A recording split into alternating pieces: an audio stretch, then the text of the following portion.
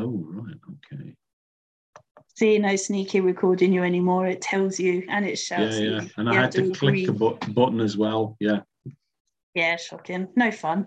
Good evening. Today I have the lovely Graham with me, who is taking over the Tales on Trent group, although it's late in the day, but here we are.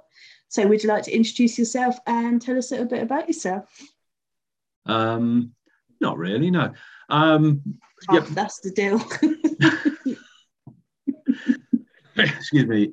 I'm as Donna has just said there, I'm Graham Cumming. I'm an author, I would say a thriller author, although these two books here probably more readily fall into a kind of horror category and a kind of fantasy, but I would say that, they were written as thrillers. And certainly I've got a couple of other novels that I'm working on at the moment, or between at the moment. I'm doing different drafts, and they're probably more traditional crime thriller kind of things. But I suppose I'm not that fussed about sticking to a genre. I say I write thrillers because I want it to be potentially an exciting read, a tense read. Just if we can get you on the edge of your seat every now and then, that would be nice. So there's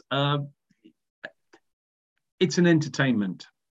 I remember, I might have even said this to you before, Donna, I can't remember for sure. Years ago, I came across a series of books by an author called John Gardner, sadly no longer with us. The series of books was about a character called Boise Oakes, who was a sort of a spoof James Bond. These were written in the 60s. But on the book covers, they all had this kind of tagline. It would be the title. One would say The Liquidator, and it would say A Boise Oakes Entertainment. And I thought, that is brilliant, because there are books out there that are not designed to entertain. They are designed to inform or whatever. But all I ever want to do really is just give people a good time, if that makes sense. That could be misinterpreted by the weirdos in Tales on Tuesday. And I can probably name some of those weirdos, so that's fine. Yeah. I'm going to be in so much trouble for that. No, seriously. What I write is intended to entertain. That's probably more than you wanted from me, but I hope that will do as an introduction. The more you say, the less I have to ask, so it's great. You carry on. Makes my life much easier. Because you might have other questions that I would be preempting by saying more now. Well, that means I have to think, which is always bad, but It's fine. You carry on. I can adjust. Did you always know that you wanted to be a writer?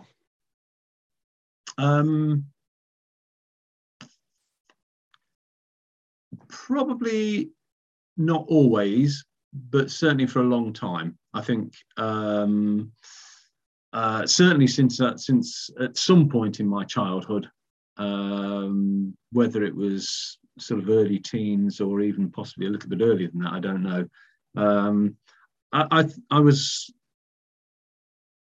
as a child, I was plonked in front of the TV a lot. Our old black and white TV was my babysitter. My mum looks back on it now and she's horrified that that's what she used to do, but it was the only way to keep me quiet. But I was brought up in the 60s and 70s and a diet of a wide range of different kinds of TV shows. But I did actually also read, and I was an avid reader. And then my grandmother introduced me to the wonders of the cinema. Up until she actually took me, I kept hearing my parents talking about going to the pictures, and I just had this vision of like some kind of art or photographic gallery. And then my grandma took me to see, I think it was The Wizard of Oz, and this whole new world was opened up to me. And what the reason I tell you all this is because I think a lot of that has informed me in terms of what I like to write. There's such a wide variety of things that I watched and read, and I would read adventure stories, and I would read spy thrillers, and I would read detective stories and fantasy. Not a lot of fantasy, but I did read fantasy, a bit of sci-fi as well, but certainly watched a lot of a wide variety of movies and TV shows. And I suppose when I reflect on it, it made me realize that I'm not, like most people, I think, I'm not sort of committed to a particular kind of entertainment. You know, I can quite happily watch a Western and then go and watch something that's sci-fi. Or, you know, so why would I want to write just in one particular genre? And so I just write what I think will entertain me and hopefully some other people along the way. So that's really gone off track, but it's only relevant because you asked, did I always know I was a writer? No, but I've always felt as though I had this draw towards those spheres of entertainment, and I have found I was always very good at English. I did write stories. I actually had an English teacher who did say that she would, you know, she expected me to become an author because she could see that there was a potential there. So yeah, I think there was a lot there from a fairly early age, but I wouldn't say, in all honesty, forever. So why did you do it? What made you take the plunge and actually sit down and start writing a book? I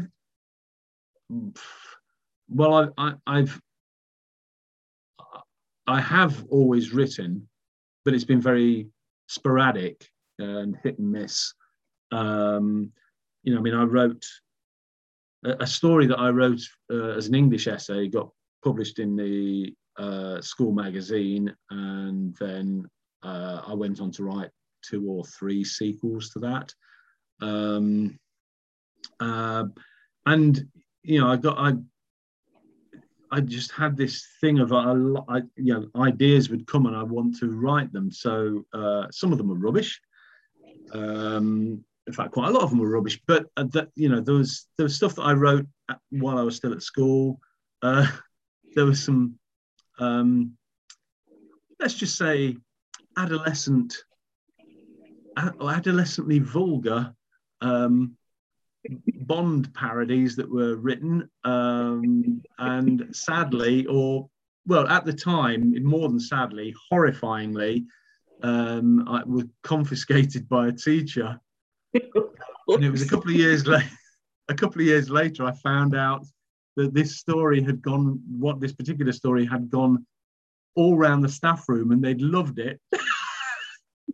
I was mortified anyway. So, you know, I've always written in one form or another. But then I think taking it seriously, really, there's no probably about it. I think I was in my early 40s, which seems a long time ago now. But I realised that I hadn't written anything for a few years. Life had got in the way, kids. I had my own business at that point, and that was taking a lot of time, and paying the mortgage and all that kind of thing. So I just, but I realised that I hadn't written anything for a while, and I realised that I was avoiding it because I wasn't having the time, and I thought, I'm missing out. I really enjoy writing. So I enjoy the process of creating the stories. I enjoy the process of creating the characters. I enjoy writing dialogue. I like plotting because I like to have some twists along the way, and it's nice. I know there are authors out there who do it by the seat of the pants, and they still manage to create these fantastic twists and that. But I need to plan it. So anyway, I like all those aspects of it, and even these days, I'm beginning to enjoy editing them as well. No, I decided I needed to just get on and write something. And even if it meant that I only wrote one day and then I couldn't write again for a month, so be it. That's fine. That was the mindset I had to shift and work with. And so I got started. And I think it took me 7 years to complete the first draft of what ultimately became Carrion. And then having been writing that for 7 years, I gave it a break, put it to one side, and I realized at that point that I'd learned quite a lot in the process of completing that one. And I started writing Raven's Gathering. And that actually took me 8 months to write the first draft. So, it worked a lot better. And I've got to say, Carrion, the subsequent drafts still took a lot longer, but that was because it was in no way the right kind of shape. After trying to write a draft over 7 years, it needed a lot of work doing to it. So that's why Raven's Gathering came out first. That came out, about 8 years ago, I think now. And Carrion only came out last year. I'm hoping the next one will be a bit quicker, but it still won't be this year. But, So, again, a long answer to a short question, but hopefully that answers it. It does. It's great. I could just sit here and chill. Just love it. Okay. Will Tales on Trent be your first sign-in event? Specifically signing event, yes. Yeah. I did an event beginning of last year. It was just before we had the first lockdown, probably about 3 or 4 weeks before that. There was it was actually called what did they call it? It was a read dating event. And I'd been to one the previous year at the Deepings Literary Festival, which was partly organised by Linda Hill, who I mentioned to you before we came on air. And sometime after that, the organisers wanted to do a specific event, a read dating event, sort of between festivals. And I can't remember I think I contacted Linda and said, if you've got a vacancy, I'd love to do it. But basically it's like speed dating, but with authors. And don't get me wrong, it's when I say it's not like dating at all. It's just, you basically have, I think it's 5 minutes or maybe 10 minutes, can't remember, with a specific author. You sit at the table with them, have a chat with them, then somebody rings a bell or blows a whistle or whatever in between, and then you get up and you move around and you go to see another author. And so it was that. So I did that. So that's why I hesitate over the signing, because I did do some signing then, but it wasn't specifically for that. It was an opportunity to get to meet potential readers and have a chat with them, and hopefully then maybe buy the odd book here and there. But no, this will be my first specific book signing event. Yeah. Love the sounds of that. Sort of speed dating with authors. That sounds like so much fun. Yeah, well, I enjoyed it. And it introduced me to some authors that I hadn't come across before, and also some quite interesting books. One which I'd actually, if I hadn't met the author, I'd have looked at the cover and read the blurb and actually thought, there's no way I want to read that. And to be fair, when I did read it, it wasn't exactly the book I thought it was going to be, but it was still fascinating, and I just absolutely loved it. So I think these kinds of events can be really useful for broadening your reading horizons and just discovering new authors. And is there anyone you're particularly looking forward to meeting? And is there anyone that you'll be catching up with, or have you not met anyone yet?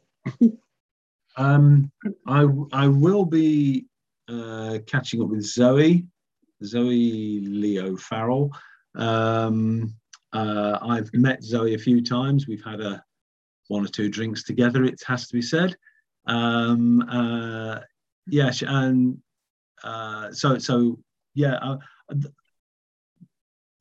Her aside, I don't think I've actually met any. I can't think of anybody else on the list that I've actually met.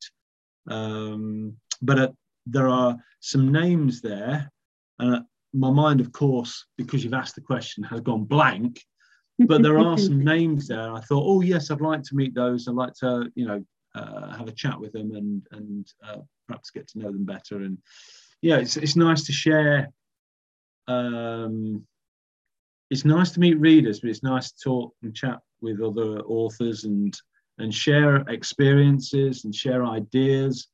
Not necessarily ideas about what we're writing, but about ideas about, how are you marketing, and, how are you getting readers interested in reading your stuff?